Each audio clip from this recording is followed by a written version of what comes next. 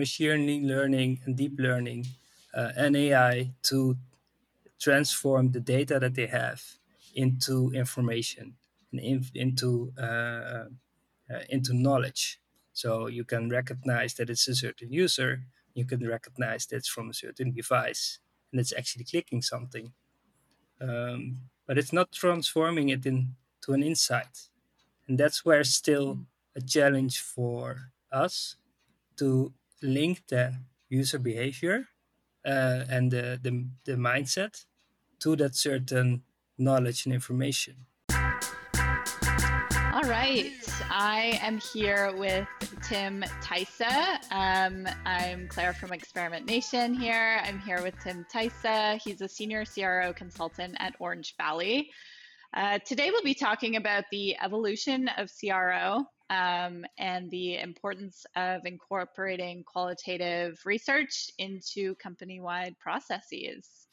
So thanks, Tim, for being on the podcast with us today. Thank you for having me. So let's start off with a bit about you and your background, like what brought you into the world of CRO as it relates to what we'll be chatting about. Okay. Yeah. So it all started, I think, around 2005 when I started as an interaction designer for a serious gaming company. I just graduated from the Art Academy in Rotterdam, within the Koning Academy, and I was focusing on interaction design, and I was making serious games for the fire department and for the Marines, and it's like I was responsible for thinking about the interaction with the mouse and then translate that to an action, for instance, like using a chainsaw in a 3D environment. So that's where I started with the thinking about the interaction with the computer, interaction with the mouse, and how can you optimize that, and also the user interface, where they click, etc., etc. But that was still a bit focused on how does it look like, how is the interaction going, not really on CRO, right? So um, after that, I worked for a company that's called North of Uitgevers, so that's the publishing agency, and I was working for the mathematic books in the Netherlands for the primary school, and I had to translate those the offline exams to online exams. So I was really focusing on that for the first, I think, 8 years of my career, and after I've been working for an internet agency in Antwerp as well, Internet Architects, it was called. I was responsible for creating the design systems for their clients and making websites for sites like Carrefour and Nike. And I returned back and I worked for the insurance company. And then I became a product owner for websites for insurance companies in healthcare. It already shifted a bit from actually working on the interaction design into managing and thinking about the needs of the customer, but also thinking about the stakeholders within the company.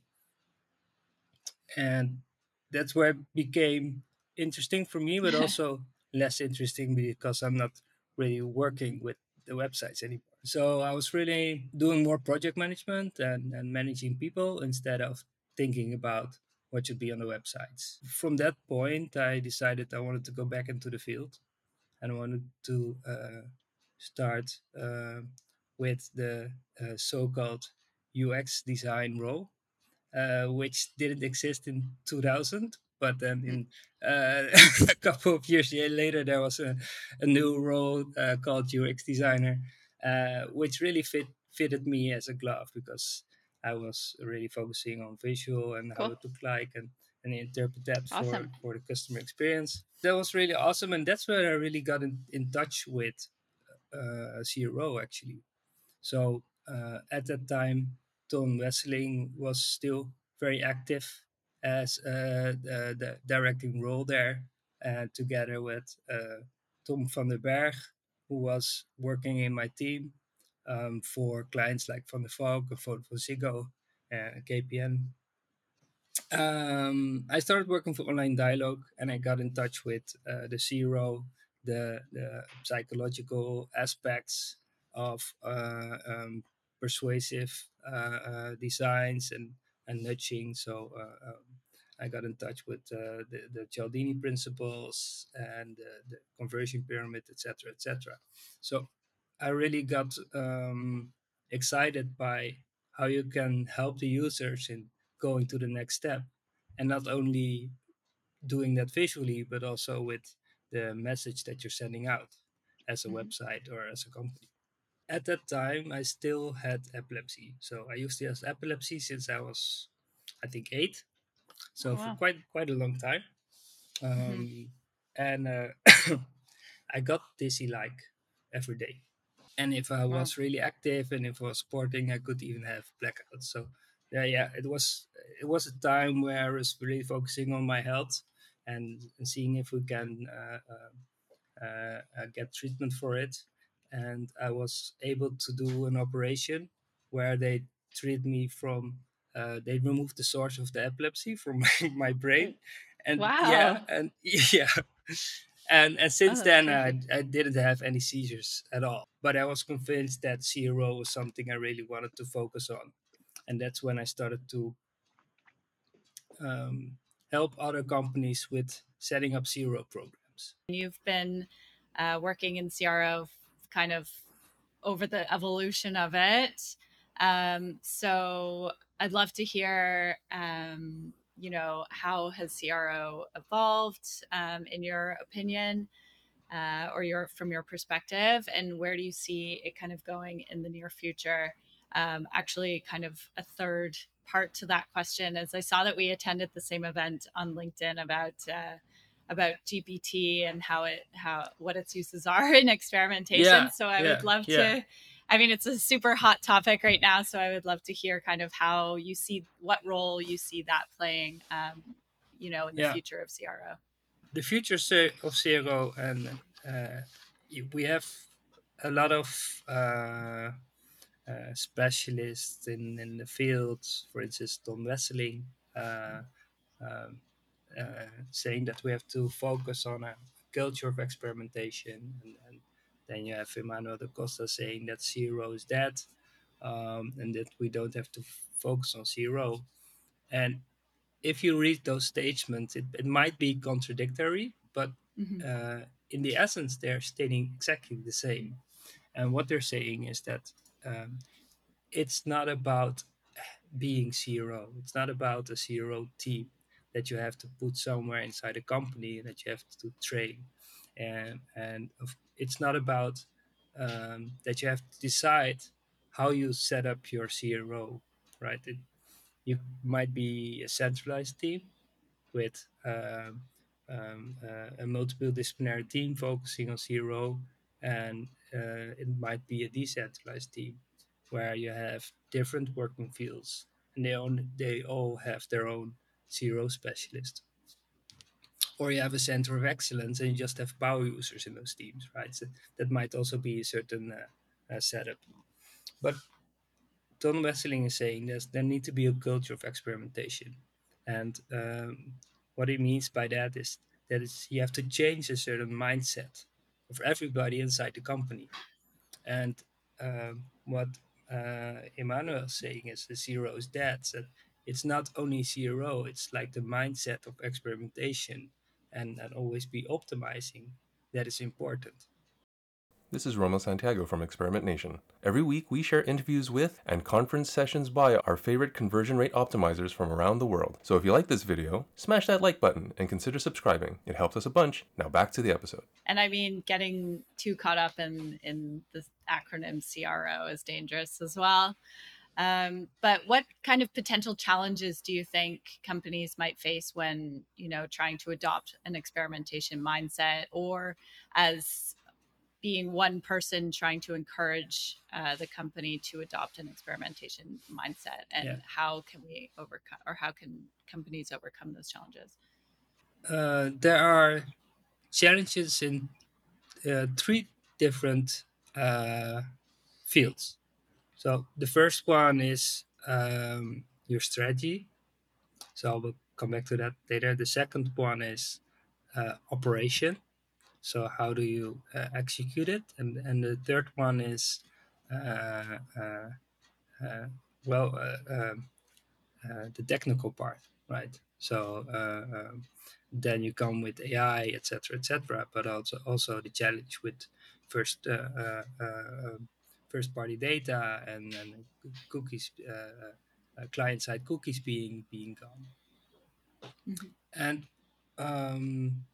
if I'm starting with the first one, the strategy part is it's really important to understand as a company that you have to decide what your program or your optimization program should focus on.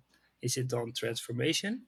So do you want to learn from it? Do you want to optimize and improve your services and products? Or is it really focusing on transaction? So you really want to have more conversion rate. You want to have more people going to the next phase in your user journey, etc., etc. So if you can decide what you want to focus on as a company, you can also see that most of the time transaction is focused on short term, and transformation is Exactly. focused on long term. So if that's program that you're running or that optimization strategy that you're having is not in sync with the goals of the company and the metrics of the companies as well, I come back to that later, is yeah, then you're already losing your battle. So besides being in sync with the roadmap of your company, with the Mhm. roadmap of also the product teams, it's also important to have a common understanding on for what metrics that you want to focus on. So if you're focusing on transaction, then most of the time it's conversion rate. Mhm. Transformation might be a bigger goal, right? NPS, CSAT, customer average score, more focusing on the total experience. And I'm seeing now that it used to be a CRO team focusing on web, and then maybe a growth team focusing on email or other channels.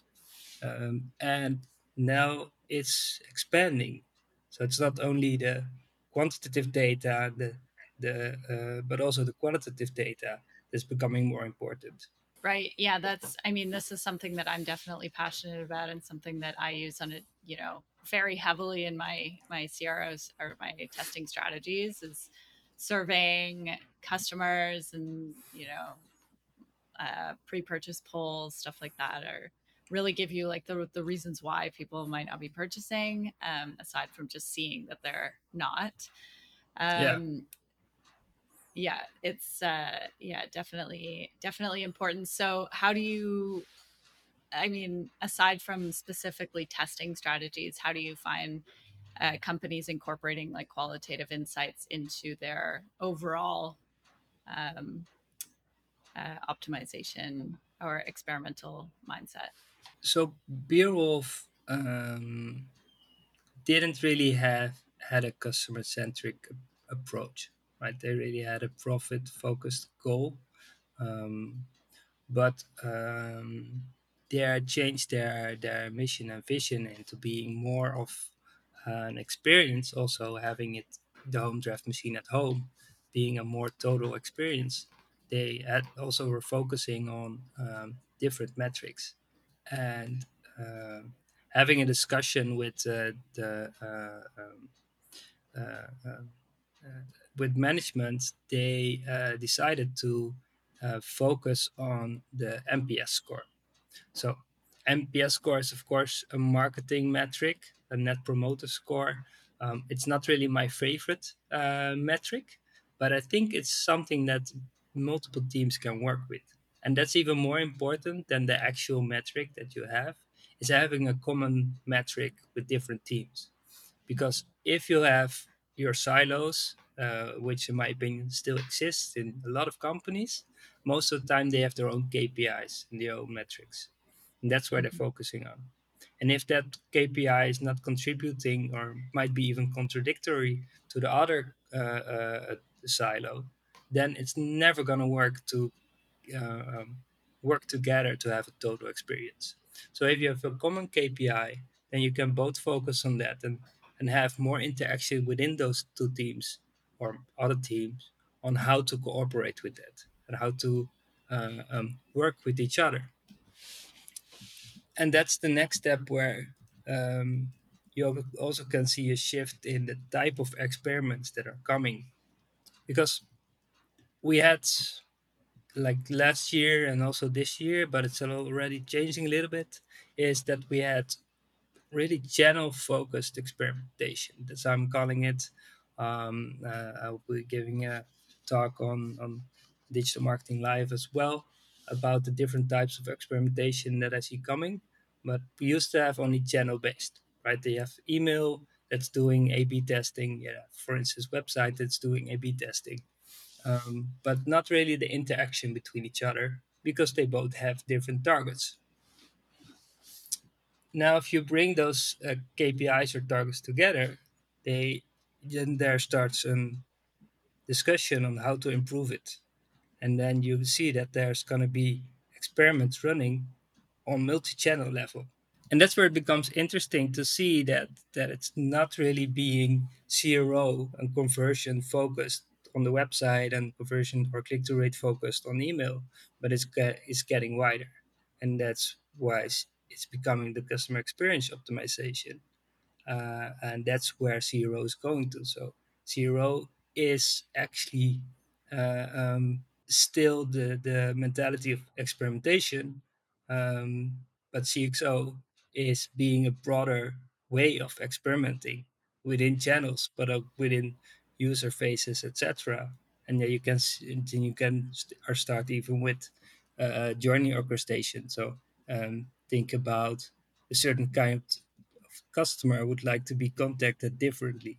So you can do a different approach. That's where data comes in. And that's really important to have the right data to offer the best experience. Right. So you said CXO, that's customer experience optimization versus CRO. The optimization is never going to leave, right? But the conversion rate focus is. So that's why it's now the biggest focus of companies is CXO, which is customer experience optimization. And it's looking in a broader perspective on how to optimize within the company and not only within the silos that they have. Super interesting. So, in terms of, the new era of AI and machine learning, where do you see that kind of fitting into this customer experience optimization? Or do you see it helping in any way in the qualitative Yes, aspect? yes, Yeah. definitely. Yeah, definitely. So I'm playing with AI as well. So I'm just seeing what it can do with customer reviews of clients, to see how we can apply different AI solutions. For instance, use topic modeling, where you let AI decide what topics are important, and sentiment analysis to also see if AI can recognize the sentiment in a certain review to get an overview of what topics might frustrate customers and what topic users really liked. So that's where you can focus and can understand what your USPs are and what your pain points are based on the feedback of your customers.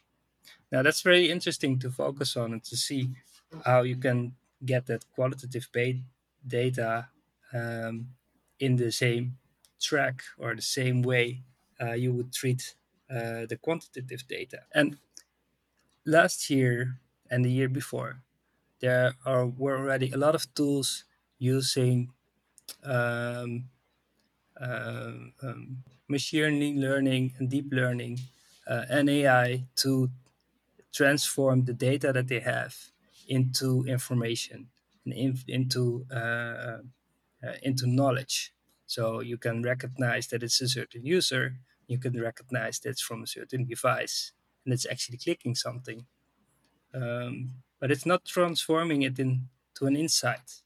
And that's where still a challenge for us to link the user behavior and the mindset to that certain knowledge and information. And that's where the actionable insights come in, where you can act upon as a company. I 100% agree. I think this might be, um, uh, you know, controversial, but I do think in all the fields of marketing, I think CRO and optimization are one of the like safest industries in terms of like being replaced by an AI, just because it still requires so much human interaction and decision making and interpreting of like the insights that AI provides. Yeah, yeah, and it's a bit. Um, of course, it's a shame that some people might need to change their habits in order Mm-hmm. to still keep their jobs. But yeah, it is the world is changing, right? There's a certain wave coming where you need to adapt, or you're just lacking and falling behind. So it's really important as a company to um, play and explore the new functionalities and the new possibilities that AI has to offer. And it's not that you have to really focus on everything that matters, or that is, I mean, that is related to AI, right? Some solutions work and some solutions might not work. So you have your mid journey and your visualization AIs that might not even be interesting for you as a company. But if you're focusing on ChatGTP and you have actually have a dialogue with your customers, and you can improve that dialogue, or improve the speed of that dialogue and help them, then it's of course very interesting to focus on how you can reduce the amount of time that you have to spend into communicating with the customer. Mm-hmm. For sure. Okay, let's circle back to the um, evolution of a CRO towards like an experimentation culture. So you said step one is to kind of get all of the teams working together on a common KPI that's directly relevant to the success of the business. What would you say like step two and beyond would be after that?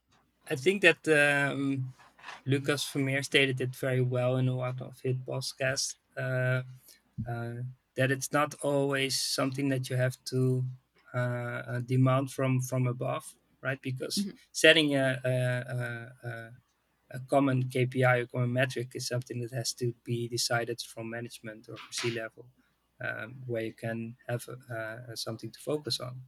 But next to that, there's also the bottom to top approach that you have, that you can do as well. And that's where it becomes interesting to see if you can store those insights not only in your A/B testing tool, but store them something that is approachable for the entire company to use. So next to having an optimization platform, you also need to create an I'm calling it an insight platform. So if you create a platform where not only the insights, and particularly saying insights and not results, right? Where the insights are coming into a platform and it's approachable for everybody, from, for instance, your growth marketing team, uh, but it's also getting qualitative insights from your research team or your UX team, then it creates a bigger understanding that everybody is trying to learn something, and that insights platform is the tool to start with. And if you want to create something, it's interesting to see what is already available and what other teams already have uh, Mm-hmm. focused on. Is it a topic that's already been researched by in a different team? Is it something that you can utilize? Are there insights in certain approaches for customers? Does the other team already has personas, right? That might even be different sometimes. So yeah, that's the bottom up approach, where you create awareness of a learning platform, and that everybody can contribute. Yeah, I think that's super valuable and something I relate to. I've noticed, I've had experience a lot of times with just siloed learning. So, paid teams learning something from their ads, A/B testing, and what keywords are working, what language is working really well, and it not being communicated to the web team in their copywriting, and vice versa. So, I think making insights that come from all of these different research avenues available company wide is super valuable to everyone, for sure. And I definitely don't think that it's practiced enough. What are some ways other than, surveying people, outside of kind of the web space, which is what I personally am familiar with, in terms of gaining or collecting qualitative research? What are some other ways, that other aspects of the business can take, or how Yeah, can other aspects of the business, collect qualitative research? when I worked for that retail company that was selling TVs, like uh, Platte TV.nl. Now I think now it's called Hello TV. Um, uh, we just took our forms and went to stores. They had 10 actual physical stores, so it was also possible for us to see how much traffic we were actually sending to that store and if it had a success by tracking somebody's location and pushing them to the nearest store. But if they came to the store, then we had like uh, two ways that we were doing user research. So the first one is, um, how did you get here? That's the first question. Was it the website? Yes or no? But the second questions were following on how their journey was, um, and how is the expectation of the store meeting up with what we're telling is on the website, because then you can think about the entire journey and also thinking about if it's in sync with what you're having on in the store. Um, so that was very interesting for us to see. And the second one is actually field research. So they were developing a new website, and we had some new ideas, and we just went into the stores and asked people, right, what uh, what do you prefer? How do you like this site, or do you like this? Do you find it more attractive or not? And I was just curious to know, you know, maybe there isn't another answer to this, but I was curious to know like what other ways there are of collecting qualitative research or qualitative insights from like other teams on a in a company. But I suppose you answered that question. So Yeah, and also having really getting in touch with your customer care team as well, mm-hmm. because they are getting questions. They might have really impactful feedback from customers, and it might not always be for the web, but it is something that you have to store in your learning environment, or your ideation process to see where it fits. Yeah, because if it's an actionable insight, it might not be for web, but it might be for logistics, for instance, Or product uh, development, or yeah. product development, especially stuff like that. Yeah, and that's for Beowulf. We um, also noticed that, and because Beowulf is part of Heineken, and it's also sitting right next to Heineken, that we noticed there wasn't really an interaction between like the Heineken experience, so that's the Heineken Museum sitting next to it, and like the Beowulf with the home draft systems. But we did have, for instance, the systems standing in the museum there. So it's important to not think about only about online touchpoint, but also think about offline touchpoints, because now they're experimenting with having QR codes in the museum next to the home draft systems to see if we can attract customers to our Beowulf website, and to interest them into purchasing a product for them at home. I loved your take on how, moving away from a siloed optimization or CRO focused strategy within a company and moving towards more of an experimentation culture. I loved that the idea of sharing all of your insights across the company, so that everyone can utilize all of the work that everyone's done, and all of the insights everyone in the company has gained, and using that to help contribute to a common goal. Was all super interesting. Keeping the optimization alive in the future of AI and this new era that we're in. Aside from that, is there anything else you wanted to tell us about? Anything you've got going on in your life? And yeah, I do have things going on in my life. So That's besides being a CXO specialist at Orange Valley, I'm also a firefighter. So Oh, uh, wow. yeah, and of course, working hybrid really empowered me to also pursue that. Like a child dream of mine, which I weren't able to pursue because I used to have epilepsy, of course.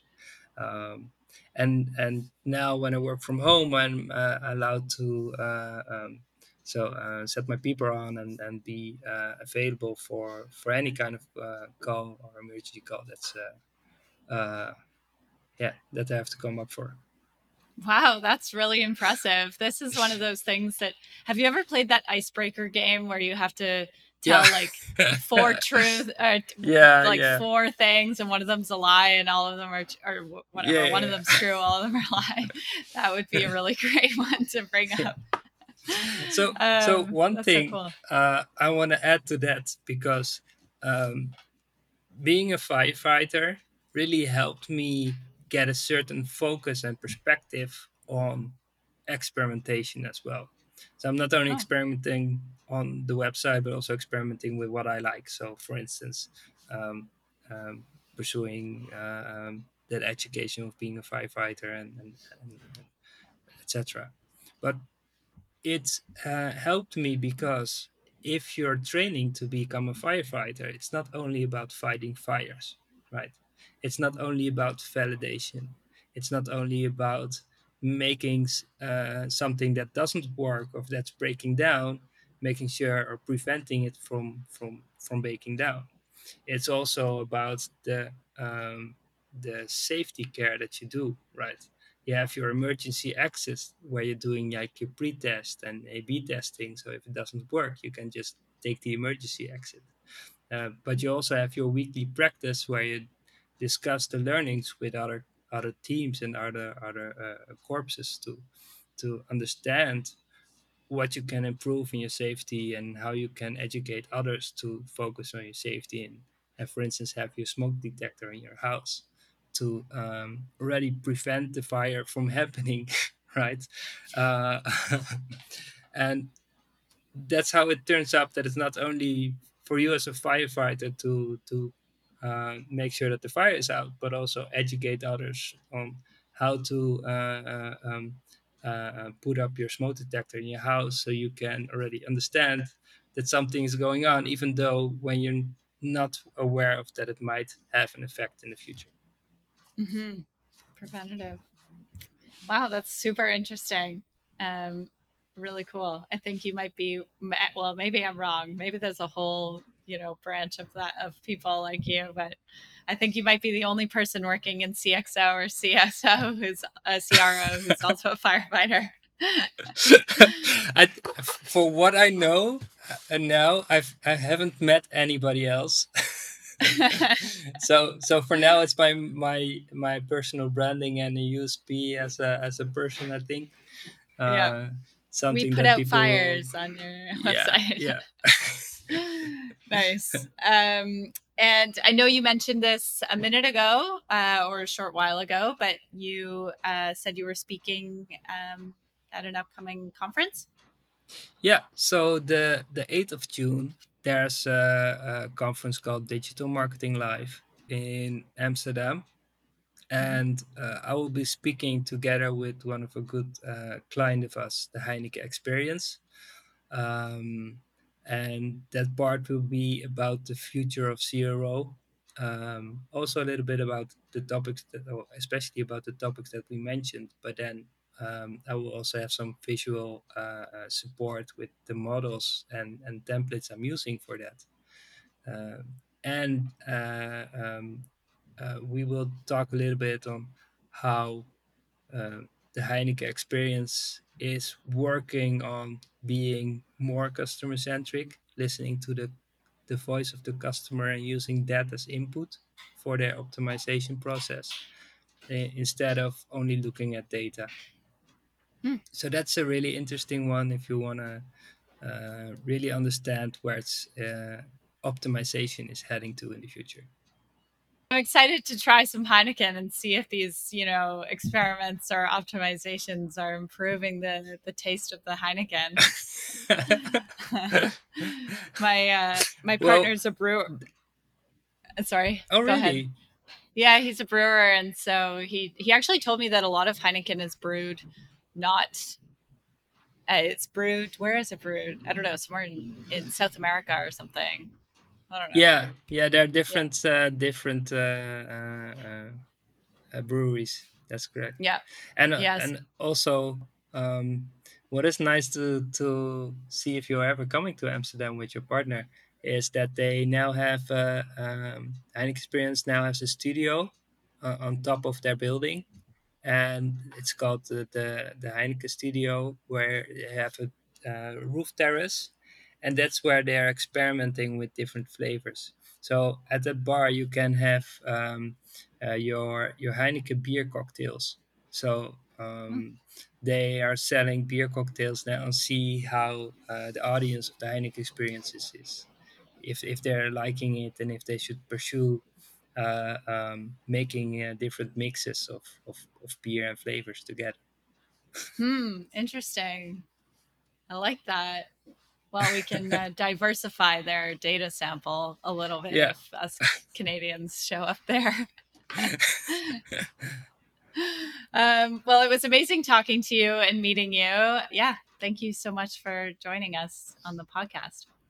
Yeah, my pleasure. And I'm sure we'll be meeting again if we're in the experimentation world. Yes, definitely. Well, thank you so much and have a good rest of your evening. Yeah, thank you. Bye bye. Bye.